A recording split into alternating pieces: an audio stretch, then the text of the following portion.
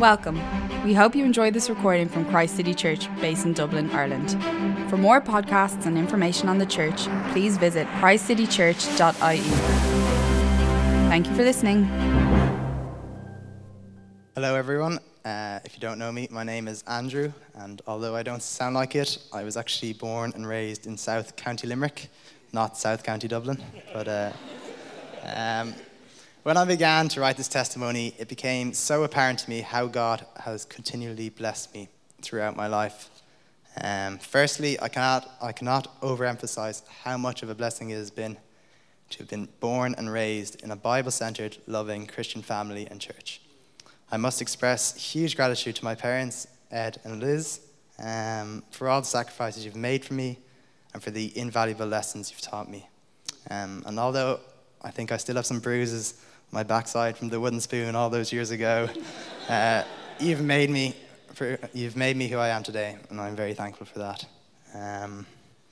It was in this Christian home that I first learned about the gospel message, and I think even from a young age, I kind of had a decent grasp of it. I knew that God created and loved us first, that even though he loved us, we turned away and rebelled from him, but God lovingly sent Jesus as a sacrifice for our wrongdoings in order to reunite us with him again. So I think I became a Christian when I was quite young, but I didn't really fully get it, and I didn't understand the repercussions for my life. Another blessing was growing up having Christian friends in primary school and secondary school, and being able to band together to explain our faith and to answer difficult questions. But I kind of took this blessing and made it a hindrance for my own personal faith. I used this comfort as an excuse to never really stray out of my comfort zone. I never really got into good Bible reading habits or prayer. I didn't really question my faith. I just knew I had one. I didn't really deepen it any further. I began to find my identity because of this in earthly things, and unfortunately today I still do the same. I found it on the hockey pitch, in the exam hall, and most importantly in what my friends thought of me. These vain concepts could bring me temporary bouts of happiness, but it was never permanent. Moving up here to the Big Smoke was a turning point in my faith. No one was forcing me out of bed on Sunday mornings to go to church. Nobody had to know I was a Christian. I could make new friends, be a new person. So it was here I decided to really investigate if this Christianity malarkey was actually what I believed, or was I just a product of growing up in a Christian home. And I started for the first time to really read the Bible, to pray more, to listen to sermons, and to read more Christian books.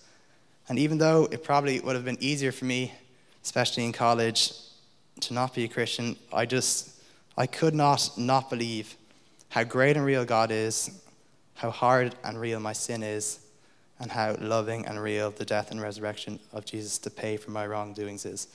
So I could pretend I didn't believe it, but I just couldn't get that out of my head. So once I had established this, my faith was a lot more assured than it had ever been before. However, I was still putting my appearance and my reputation above God. I was kind of saying to God, listen, I love you and all you've done for me and all that, but I'm not going to go around telling everyone I'm a Christian because they're probably going to think I'm really weird. I won't be able to make any friends. And looking back, it was so silly, but it was honestly what I was like. But then God blessed me again when I was invited here to Christ City Church just over a year ago. I remember my first visit meeting Steve and Pat, two great examples of how Christian men should live out their lives with their faith at the center. The more and more I attended Christ City Church, the more and more I got involved and got to know people, and the more and more I was convicted that I had to live out my life with Jesus at the center, not with the opinions of my peers there. This brings me to why I wish to be baptized. Baptism, as Steve has said before, is an external sign of an internal reality.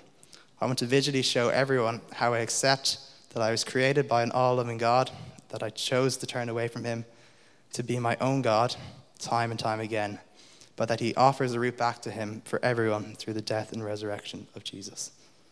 As I descend into the water, laying death to my old life, where my reputation and being liked was my number one priority, I emerge to a new life where I find my identity in the one who rescued me. Though baptism does not guarantee a sin-free life, it does show that I'm trying to turn away from my old sinful habits, and I'm striving to live for the rest of my days on earth as Jesus would have liked me to.